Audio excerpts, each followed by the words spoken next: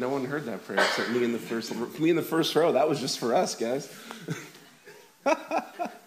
Good morning, church. Good morning. What a joy to be together, huh? Listen, I'm going to pre-warn you right now. I am doped out of my mind on cold medicine.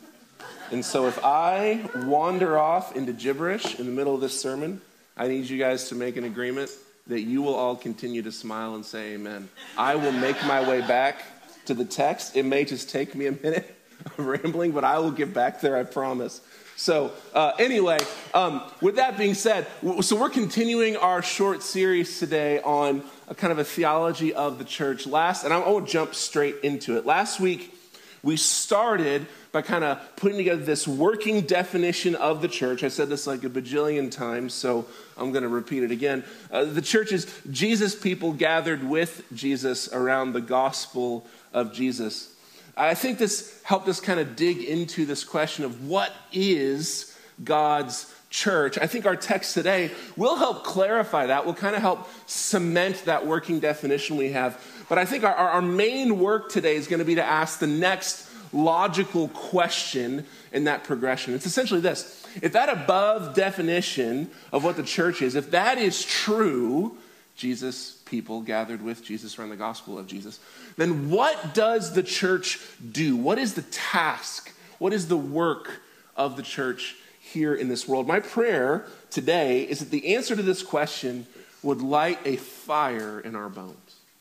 And this would be the kind of thing that gets us up and gets us moving, because the reality is, beloved, the church of Jesus is the hands and feet of Jesus, carrying out his work in this world while we await his return. This means that the church of Jesus is about the work of killing the curse in this world. The church of Jesus is the advanced outpost of the kingdom of God in this broken and sinful world. We get to join with Christ in bringing the kingdom to earth as we await his return and its permanent establishment. John Piper has this cool image in his book, Let the Nations Be Glad. It's his book on mission. He's actually talking about prayer in this context, but he gives this image where he basically challenges Christians to take on a spiritual warfare mentality, not a spiritual peacetime mentality. The idea that the kingdom of God has invaded this broken and cursed world, and the church of Jesus, we as his followers, are the advanced forces sent to liberate the oppressed and conquered peoples. Beloved, the church of Jesus is called to an amazing task, and by the way, it will absolutely be accomplished. Christ's work on the cross is sufficient, which means his work will come to fruition. The kingdom of God wins. Spoiler alert. But here's the thing. We get to be a part of it. You get to be a part of that. You get to join in on that work. Why would we miss out? Right? So, to talk about that, we're going to be in Matthew 16 today. If you guys want to go ahead and turn there. If you don't have a physical copy of the Bible with you today, we have house Bibles kind of spread throughout the room. They're underneath the chairs. You can snag one. By the way, if you're in this space today and you don't own a physical copy of God's Word, I would encourage you to grab one of those house Bibles and just take it home, or even talk to one of our pastors. We will get you one that is nicer than the house Bibles. We really believe in the importance of access to God's Word for God's people. This is a relatively famous text. It's historically been pretty controversial, but I'm going to argue today for terrible reasons. So we're going to put this into its larger context and then walk through kind of what Jesus is teaching here, how the apostles respond, and then what Jesus' teaching means for us as the church today. So we're jumping into the Gospel of Matthew. If you don't remember, we're actually going to be working through the whole Gospel of Matthew as a church. We're jumping back into that Matthew series in a couple of weeks. But it will literally be next year before we work our way to Matthew 16. So I thought it was okay to address it today. So what's going on, we're in this interesting part of the narrative in Matthew 16. Jesus' ministry has been going on for several years at this point. He's performed miracles. He's proclaimed the gospel of the kingdom of God. He's ticked off the established religious leaders to no end. And out of it all, he's gained this massive following. At this point in Jesus' ministry, his following is so large that it's literally borderline impossible for him to engage any kind of privacy or rest.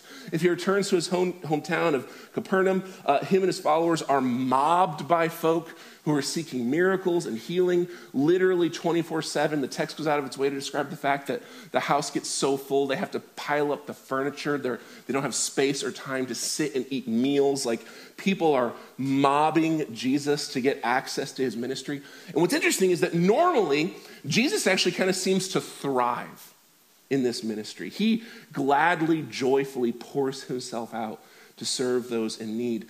But then something interesting happens. You can read about this part in Matthew 14 and 15. John the Baptist is arrested and eventually killed. And when Jesus gets word that his cousin, but also his confidant in ministry, is dead, he seeks out some space for some rest and solitude with his closest followers. Almost as if he needs to take a minute to engage this, to mourn, to process. And what happens over the course of these 2 chapters is that Jesus keeps attempting to take a retreat with his followers, and the mob keeps following him. Like, it keeps getting out where he's going to rest, right? And the mob just shows up. And you get this almost comical image of Jesus moving further and further and further away from civilization, trying to catch a break, and people figuring out where he is and just mobbing him. Even in the wilderness. This is actually where some of Jesus' most famous miracles occur, is in this weird little narrative. This is when he walks on water. He crossing back and forth over the Sea of Galilee. This is when he feeds the 5,000 in the wilderness because they've literally followed him so far out into the middle of nowhere. There's no food for anyone, right? Like, Jesus is actually still like thriving, pouring himself out to serve the masses, but he also is going, I need some space. And so our text picks up, Jesus has retreated really far away from Jewish society. At this point, he's basically put himself and his closest followers outside of Jewish culture. They arrive at a place called Caesarea Philippi. I think we have a map to come up here, do we? Oh, okay. Well, if you were to look at your Bible map, Galilee is kind of the northern part of Judea, and Caesarea Philippi is far to the north and east. It's about as far northeast as you can go and still be in this larger Roman province. It's actually, it's the area that's ruled by Philip the Tetrarch. This is the son of Herod the Great. When Herod the Great died, his kingdom was divided up between 5 different people. Philip was one of them. He rebuilt this city, Caesarea Philippi, kind of trying to make it kind of the crown jewel of his part of the kingdom, which was pretty terrible part of the kingdom in general. This city is basically completely Hellenized. There's little to no Jewish influence here. And so Jesus arrives at this city. Finally, he's far enough away that he gets a quiet minute with his friends. And this is where our text picks up in Matthew 16, starting in verse 13. When Jesus came to the region of Caesarea Philippi, he asked his disciples, "Who do people say the Son of Man is?" Well, they replied, "Some say John the Baptist, others Elijah, still others Jeremiah or one of the prophets. But you," he asked them, "who do you say that I am?" Simon Peter answered, "You are the Messiah, the Son of the living God." And Jesus responded, "Blessed are you, Simon, son of Jonah, because flesh and blood did not reveal this to you, but my Father in heaven. And I also say that you are Peter. And on this rock I will build my church, and the gates of Hades will not overpower it. I will give you the keys of the kingdom of heaven, and whatever you bind on earth will be bound in heaven, and whatever you loose on earth will be loosed in heaven." And then he gave the disciples orders not to tell anyone that he was the Messiah. And this is the word of the Lord. Pray with me, church. Jesus, we ask for these next few minutes as we take some time just to sit in your word, to consider just how good you are, Lord, and consider your heart for your church and your heart for this world and the work you have called us into. God, I pray that you would give us fresh eyes. Lord, I pray that you would cut through the baggage, the calluses, even the joys and excitements, whatever it is, Lord, the stuff we've brought into this space with us this morning, the things that are drawing our attention, our thoughts even now. God, I pray that you would take a moment and you would push those aside, and you would give us tender, open hearts to hear from you today. Holy Spirit, we ask that you would do your ministry. teach us, remind us, convict us, challenge us, Lord, that every single one of us might leave this space today having heard from you something our heart actually needs, actually being challenged by you to walk in greater obedience and greater holiness. God, we love you. We trust you for this, so we pray in your name. Amen. So Caesarea Philippi is built around this large stone cliff face. I don't have any of my slides, right? Okay. So if you actually, you can Google this and look at this city. There's this massive cliff face that shoots up. Anywhere in Caesarea Philippi, you can see this massive flat stone cliff. And there's a couple caves out of it, a couple underground springs. It's actually gorgeous. This is one of the main tributaries that feeds the Jordan River. And there's this underground spring that springs out and burbles out into these like foot-tall little cascades as it works its way out of the city. It was a place where people often went for rest and respite. It was also a place that was pretty sacred in pagan and Roman worship. There was a large temple to Pan built around this underground spring. So this is a well-known spot by this point in history, but it's also a really beautiful space to get away. It's the kind of space you want to take a nature walk and just consider life and consider things.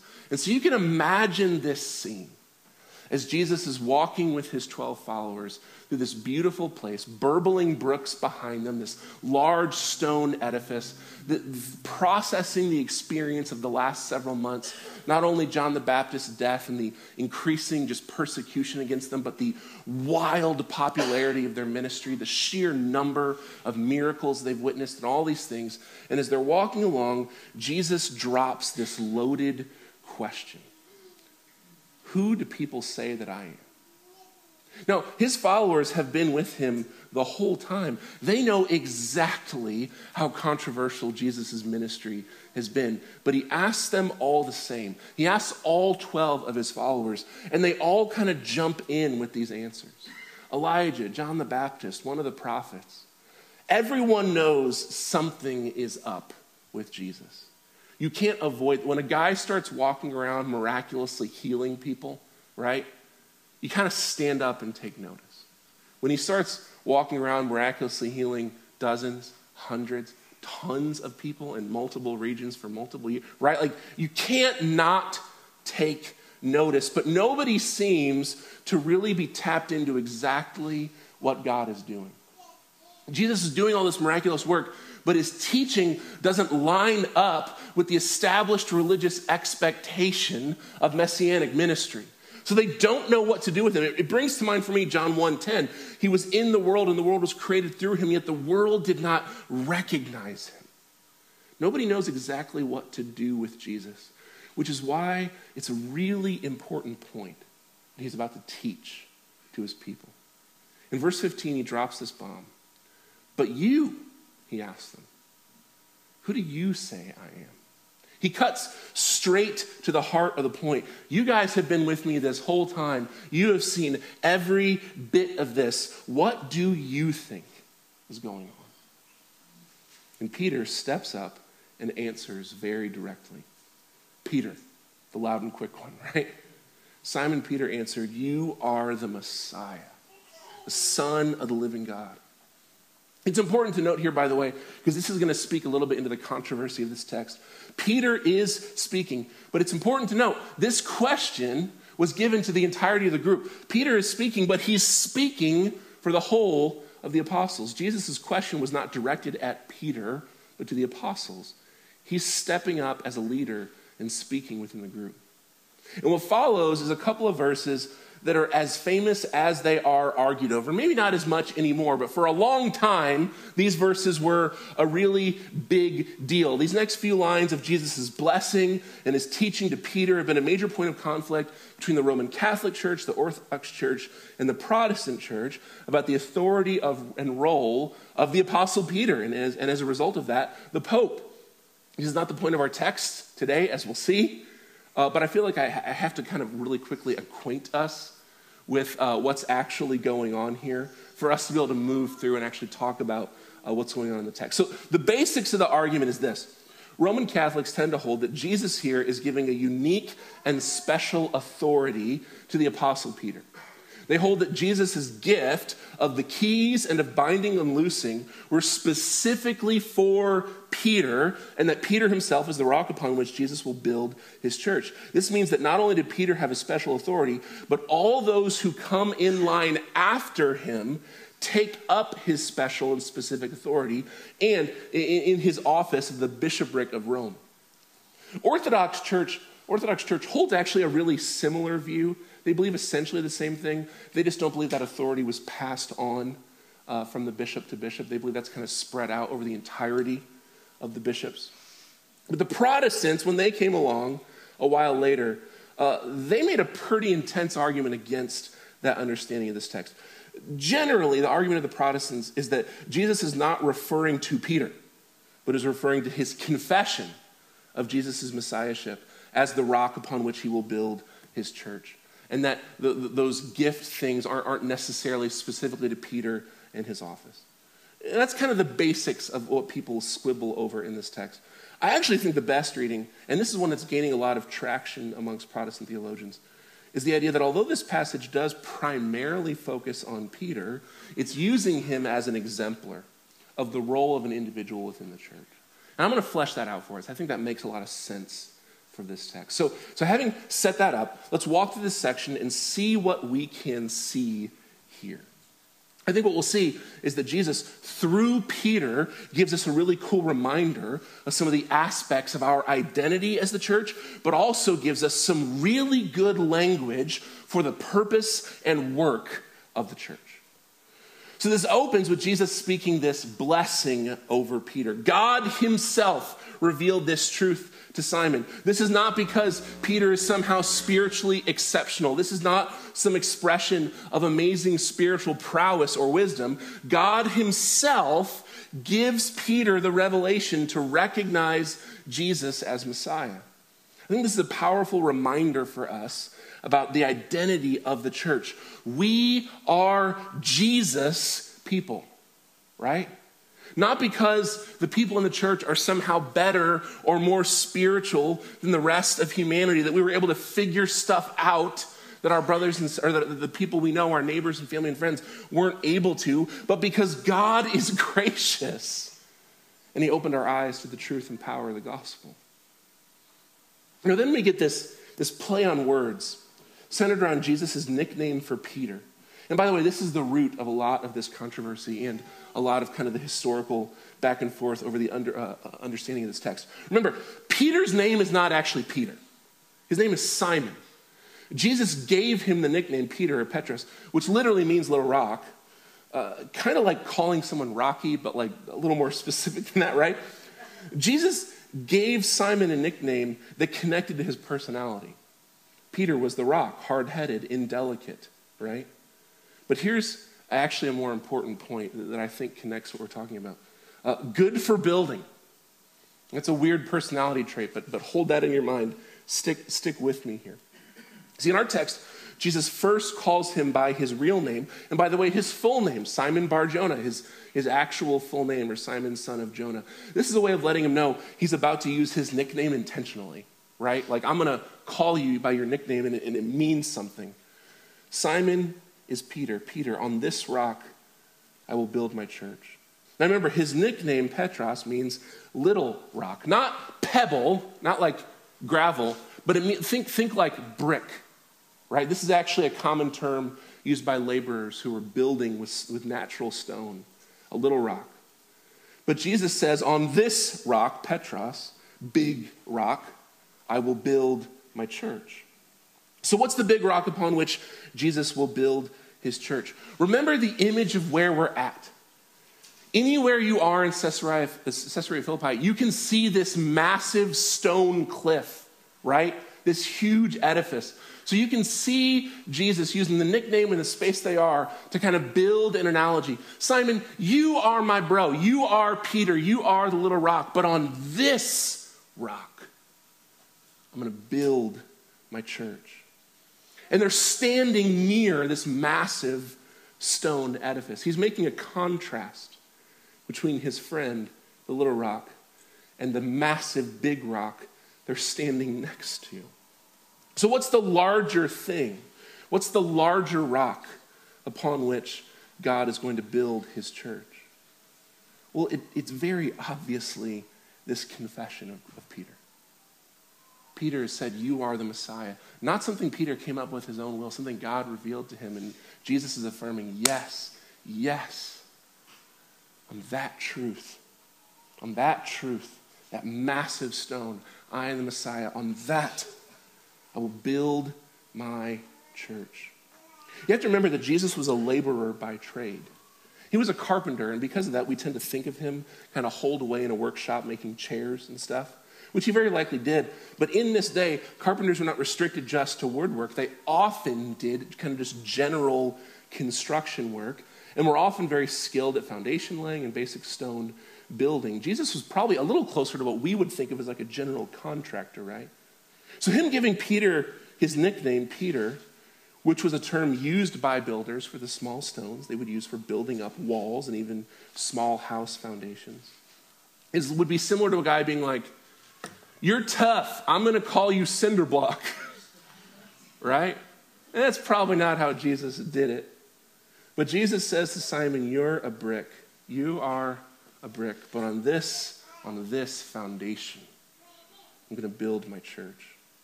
This foundation of the confession that Peter gives, Jesus is Messiah. Jesus as Messiah, that's the stone cliff face, the massive stone foundation, the rock upon which Jesus will build his church. Think back to our text from last week. You know, we may be like, we looked at this word picture, right, of us as living stones that build up the church. We may be the stones of the church, but we're shaped off the cornerstone, Jesus, the true foundation. And who wrote that text that we read last week, right? Peter, the guy who understands this idea. The true bedrock, the true foundation is Christ. We are the small stones shaped off of him that builds up the temple. The church is built, beloved, on the solid foundation of Jesus Christ, our Messiah.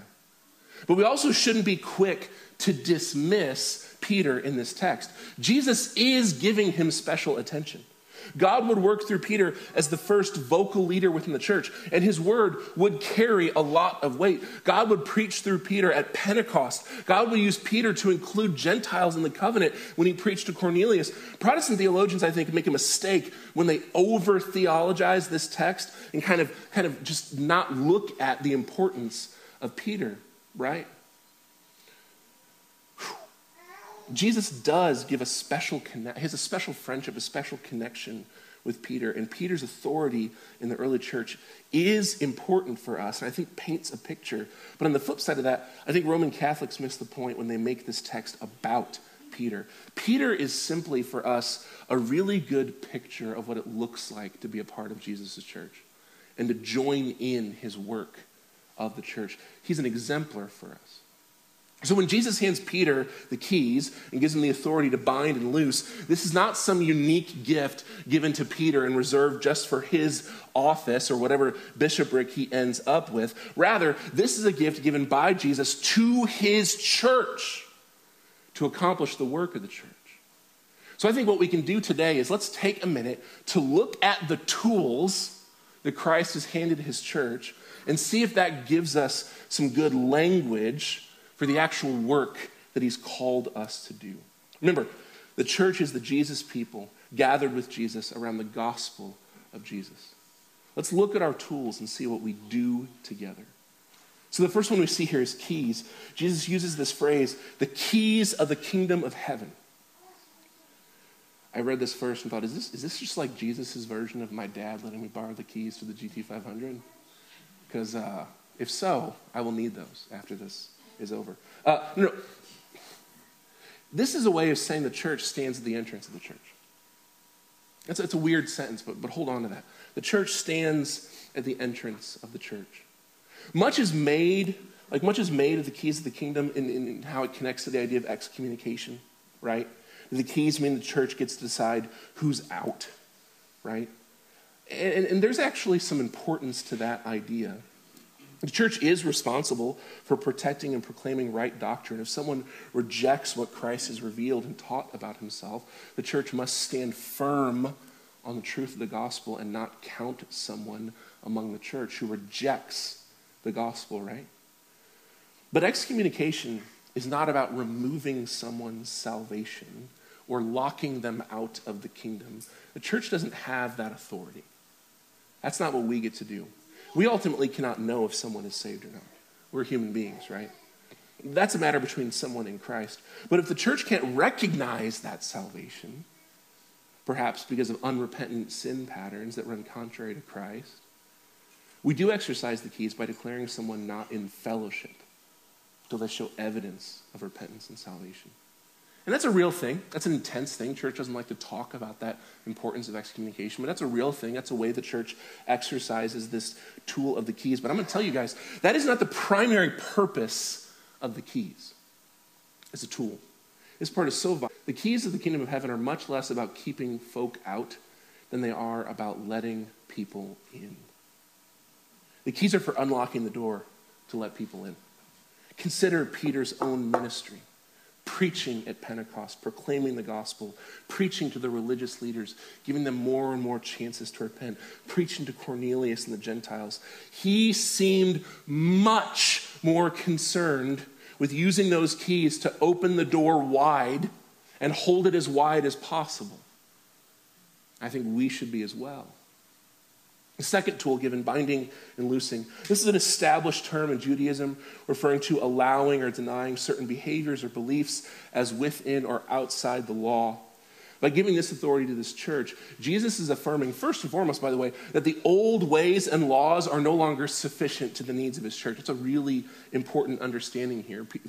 Jesus is telling his church, you're going to have more than just Torah to understand the life that I have for you.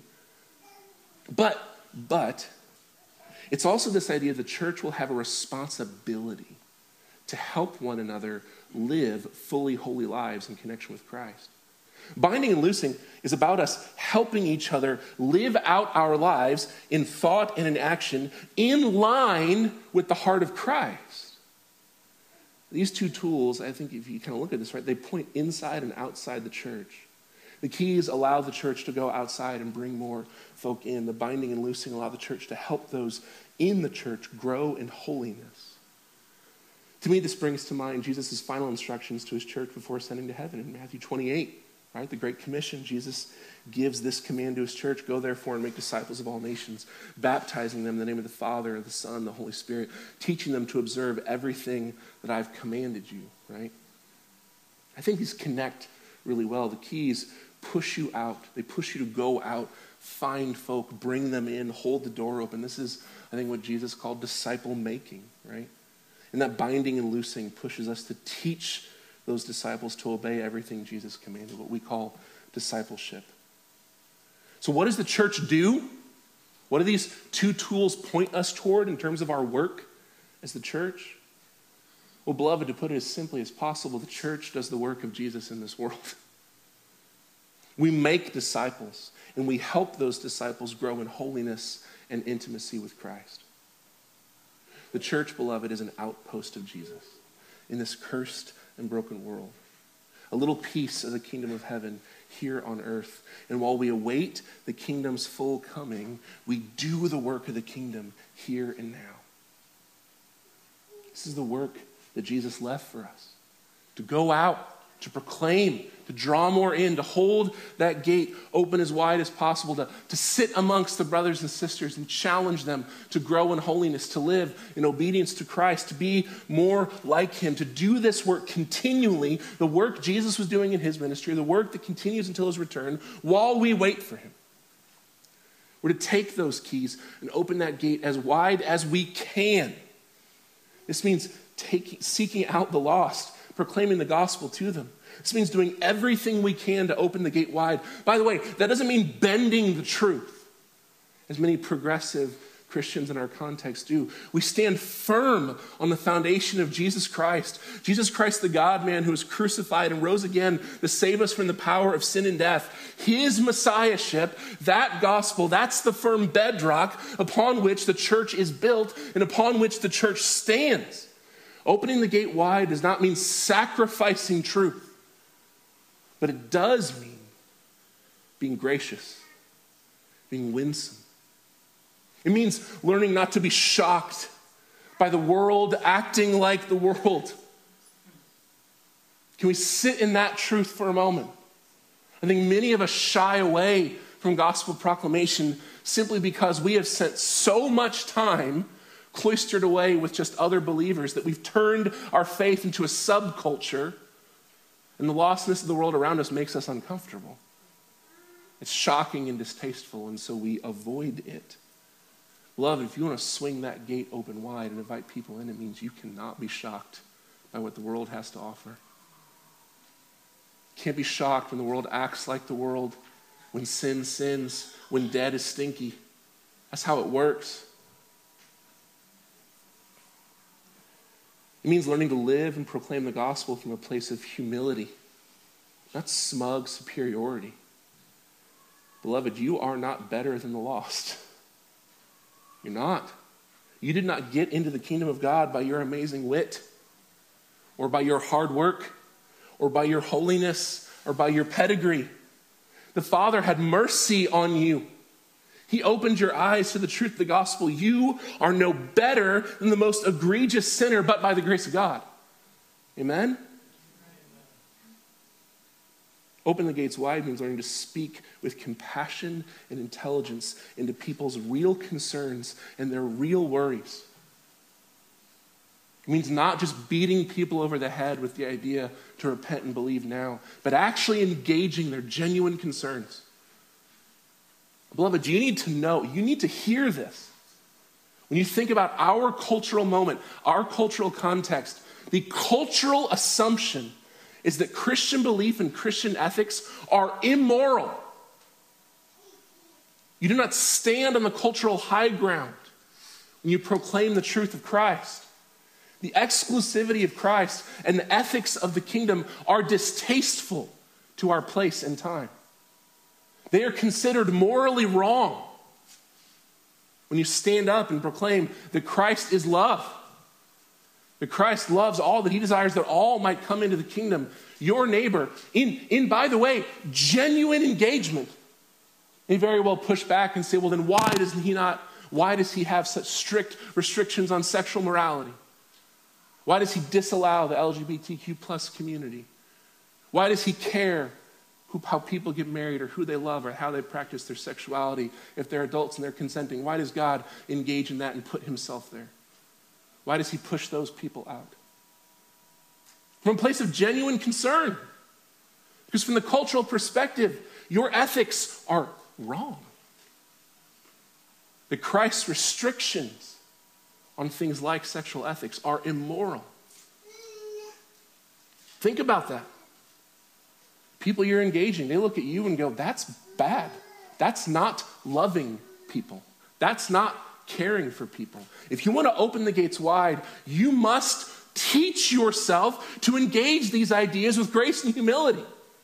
That's difficult. That requires education. That requires compassion. That requires not thinking of yourself more highly than you ought. It's such an easy temptation in our culture, in our moment, to bend the truth and just say, yeah, you know what, God is love, so he doesn't care about those things. But beloved, we stand on the truth of the Word of God and the proclamation of the Word of God and the gospel of Jesus, which means he does care about those things. Christ does have an ethical standard for how humans live. And that ethical standard of Christ does not line up with the ethics of our day. And if you want to proclaim the gospel in the world around you, you will have to learn how to do so winsomely. Not beating people down, not with smug superiority, not with judgment, not with shock, but with grace. Is it not the kindness of God that led you to repentance? Was it not? God was gracious to you. He met you in your sin and your death. He did not respond to you with shock or smug superiority. He responded to you with kindness and grace and patience. He opened your eyes and opened your heart that you might come into the kingdom. And beloved, if you were going to do the work of Christ in this world, you must do the same. You must do the same. When you think about LGBTQ plus issues, the concerns of the poor or the working class, the refugees, the environment, do you scoff and roll your eyes and blow them off? Or do you engage with grace and winsomeness like Christ does? This is what it means to wield those keys in our day right now. It also means, by the way, giving yourself over to the life of your local church. if you're going to bind and loose, if you're going to use those tools, you're going to do that in the context of your church family. Are you challenging your brothers and sisters to grow in holiness and grow in intimacy with Christ? Are you helping your brothers and sisters to see the gospel played out in the actual details of their lives? It's so easy to show up at church on Sunday and show up to your small group and have these pockets, these compartmentalized pockets of Christianity where we sing the songs and we read the verses and we say yes and amen, but we separate that off from the rest of our life. And when we go to work and we go to school and we spend time with our friends and our family, we just don't consider them. And we live however comes naturally to us, whatever flows normally out of our hearts that we allow ourselves to live in. And we don't see the hypocrisy there. It's just such a natural way to engage. Beloved, that's not the way of the gospel. We just sang it. Demands my life, my all, my heart, my soul, my mind, my strength. Binding and loosing means challenging, helping, guiding, encouraging each other to live out the power, the truth of the gospel holistically. Not just on Sunday morning, but in every detail, every facet of our lives. This requires you, beloved, to get out of your selfishness and your idleness and actually live a communal life. It requires you to grow in connection and commitment and love and affection for your brothers and sisters in Christ. This means you must actually spend time with your church family. It means you actually need to prioritize time with your church family. That's a sacrifice. We live in a fast-paced and busy culture. This means loss of time. This means missing out on other activities. It's a big deal. Because you can't just do this once or twice. You actually have to do this for a while. Because it takes time to grow in enough safety, but also to grow in enough bravery that we actually share our real hearts. If you've been in like a Bible study or a small group long enough, you know what I'm talking about. There's that moment of breakthrough where someone's bravery and their safety, like that ratio of bravery to safety hits the right number and they just spill their guts on the table and you're able to actually draw each other to the gospel and you actually pray for each other and you actually challenge each other and there's real life and growth and movement. I think most of us have experienced that at least a few times in our walk in faith. Beloved, that is to be the norm of the life of the church. That we create environments that encourage each other to grow in safety, to grow in bravery, so that our real hearts may be brought to the surface and we can see the power and truth of the gospel worm its way to the depths of our hearts. You are the hands and feet of Jesus to sanctify and disciple and challenge and grow your brothers and sisters. You are. And that takes prioritizing space, time, commitment. Looks like actually making the most of your time for the gospel. We don't just gather together to hang, we gather around the gospel of Jesus. So, am I really just saying the work of the church is sharing the gospel with the lost and with each other? Yes. Yeah, that's what we're getting at. I know I could have said that probably a lot faster, but beloved, what glorious work that is. That is anything but ordinary work. That is cosmic work. That is eternal work. That is spiritual work. And hear this, beloved of Jesus, that is spiritual warfare. Now I know that is strong and dramatic language, but I stand by it. Jesus is not about the work of playing nice with Satan and the curse. When Jesus described his own ministry, I love this, the way Mark describes it. Jesus says, no one comes into a strong man's house and robs him or he'll be beat up. He comes and he ties the guy up and then he can rob him blind and the guy can't do anything about it. In that teaching, Satan's the strong man. His possessions are the earth, the curse. But Jesus comes in and beats up the strong man and takes whatever he wants. Jesus is not here to play nice with Satan. Jesus is not here to play nice with the reality of the curse. He's here to destroy Satan and the curse. Go and read Revelation. The end of Satan, the end of the curse is not pleasant. He casts them into fire to burn for eternity. It says the smoke of their destruction rises up forever. Christ has strong opinions about Satan and what Satan has done to his beloved creation. And his work in this world is to utterly destroy the reality of the curse and bring about the perfection he designed for reality. Beloved, you are included in that work. The kingdom of God has invaded this cursed and broken world, and you are the forward forces liberating occupied peoples from their oppressors. And church, hear this. We win. The church will triumph over the power of the curse. That end is set in stone. Christ's work on the cross is sufficient. The battle's already won. You just got to carry it out. You just got to get out there and get the work done. I skipped my favorite line in our text, so I'm going to use this to land us. Jesus says this to Peter in the midst of his confession. On this rock I will build my church, and the gates of Hades will not overpower it. The gates of death will not overpower it. Here's the thing. Gates in ancient warfare, those are a weapon. But they're a defensive weapon. Go back and go on Google today and read about ancient city gates and how they were used in warfare and stuff. It's brutal, right? They would build little holes, they could pour boiling oil on people trying to knock down the door and stuff like that. It's brutal how effective of a weapon good gates are. But at the end of the day, you don't take your gates with you when you're attacking. They stay at home because they're a defensive weapon. Gates don't advance. They try and hold back the advance of the army. Beloved, you are that army. The kingdom of God has advanced into this sinful world, and it is winning. Death itself cannot hold back the kingdom of God, and it cannot hold back the church of Jesus. The gates of Hades will not triumph because the church will crash them down. And even death itself is defeated by the power of Jesus. Amen? Beloved, Jesus is triumphant. His person and his work were and are sufficient to destroy Satan, to destroy the curse.